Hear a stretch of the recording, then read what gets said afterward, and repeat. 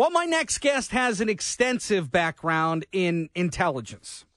He's also running for U.S. Senate to fill Debbie Stabenow's seat. It is Mike Rogers, and he joins us on JR Afternoon. Mike, good to have you. Chris, always good to hear your voice, my friend. I'm troubled by the ongoing situation in Israel, as I think everybody is. But what I find to be most troubling, and I'd love for you to shed some light on the intelligence that was received by U.S. officials, because there were two assessments that were produced, one on September 28th, the other on October 6th, the day before the attack, that showed that there was an increased risk for a conflict between Hamas and Israel.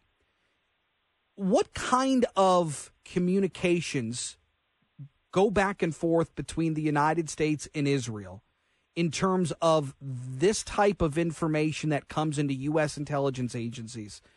And where could there have been a breakdown?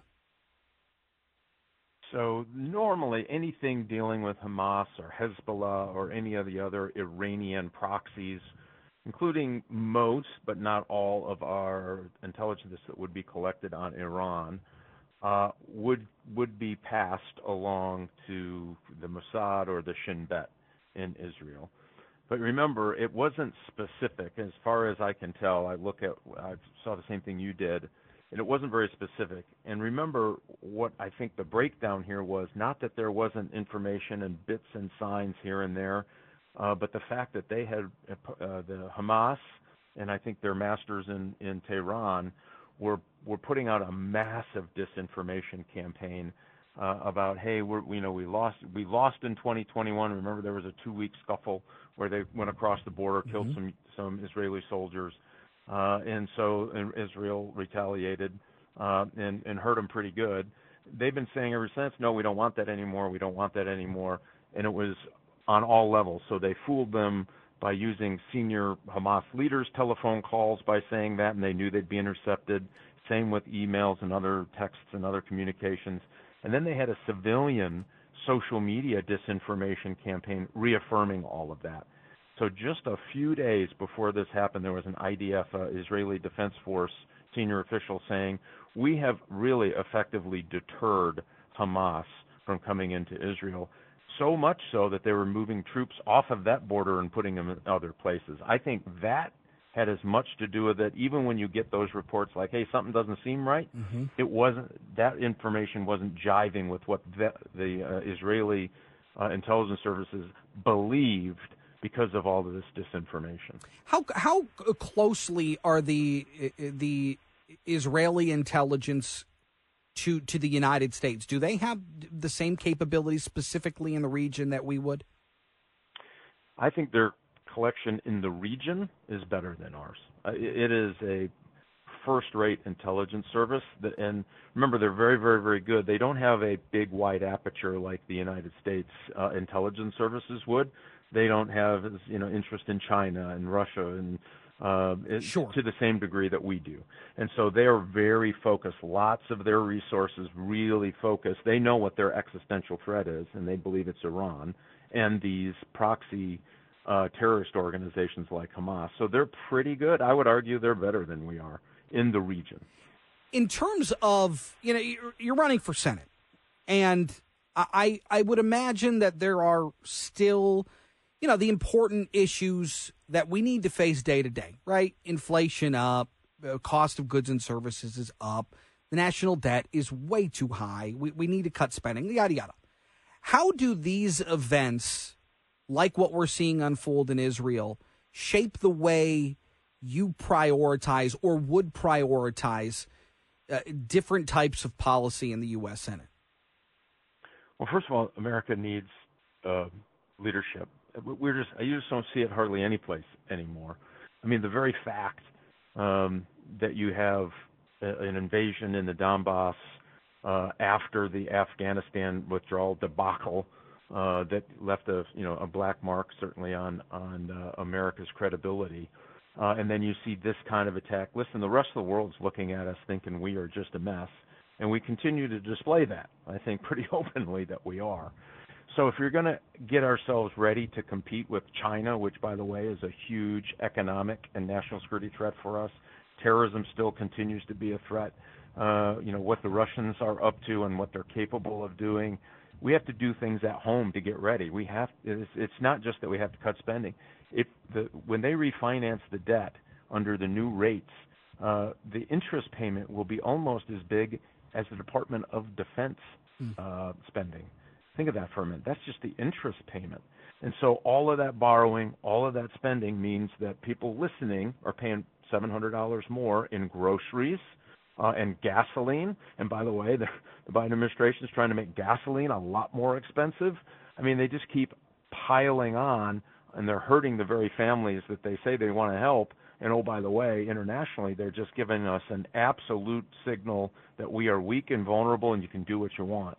I mean, there's Anthony Blinken just came out and said that there could be a war between Azerbaijan and Armenia, right? And one is kind of an old KGB guy in Azerbaijan, which is likely, prompted by Russians. I mean, all of this activity isn't by accident, I don't believe.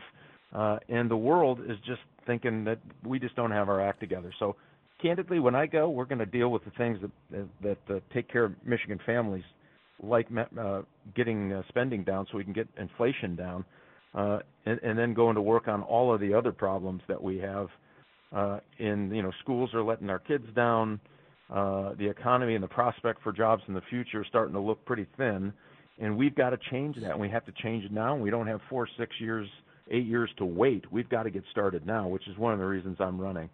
I tend to agree that leadership vacuum can be particularly troubling, especially when we enter into the next year, maybe year and a half, 2 years. You've got the Russia-Ukraine conflict going on. You've got now this war in Israel and Gaza. And I feel like we're always kind of looking towards, you mentioned China. I feel like we're always kind of looking down the road towards what they're going to do and what move they're going to make on Taiwan. And we've seen the capabilities of the Chinese government to build warships at a much faster clip than what we're doing in the United States. Are we entering, and I do not mean to sound an alarm here, but are we entering a kind of unspecified future for the United States going forward in the next 18, 24 months? Listen, if we keep doing the same things that we are, I think you have to say absolutely. We are driving ourselves to the bottom. China, let me back up. The administration is in the process of destroying 1/7 of our economy when it comes to the automobile industry by mandating the very kind of car you have to drive. And, their stated objective doesn't get met with this absolutely disruption. One of the reasons UAW is striking is they understand that when you mandate that everyone has to drive an electric car that, A, by the way, the public doesn't want, and B, we're not ready for infrastructure-wise, it does tremendous harm to the industry and will cost probably half when it's fully implemented the number of manufacturing jobs we see today. Yeah. China's eating it up. They love it. As a matter of fact, 85% of everything that goes into that all-electric car has to get processed in China. So they understand that we are our own worst enemy. And by the way, there's a better way to do this. 500 pounds of critical minerals that goes into one EV, which is great. It takes 4 tons of carbon out of the air. But that same 500 pounds, which, by the way, still has to be processed in China, makes 90 hybrid vehicles, and those 90 hybrid vehicles take 140 tons of CO2 out of the air. I mean, this is a much better way to do it. But, man, people are so hell-bent on it, and they don't seem to care, including the Biden and his allies in Congress here in Michigan, what the implications are going to be for working families and America's ability to actually build something. Well, you want to be a great country, you got to build stuff. And you talked about the UAW and working class families, the economic impact now of this UAW Big Three strike, up to $7.7 billion, according to the Anderson Economic Group. Mike Rogers, good stuff. Look forward to talk with you again very soon. Thanks, Chris. Look forward to it. That's Mike Rogers, the U.S. Senate candidate, former chair of the House Intelligence Committee, on Capitol Hill. Got to take a break for news. Come back for more here on JR Afternoon on WJR.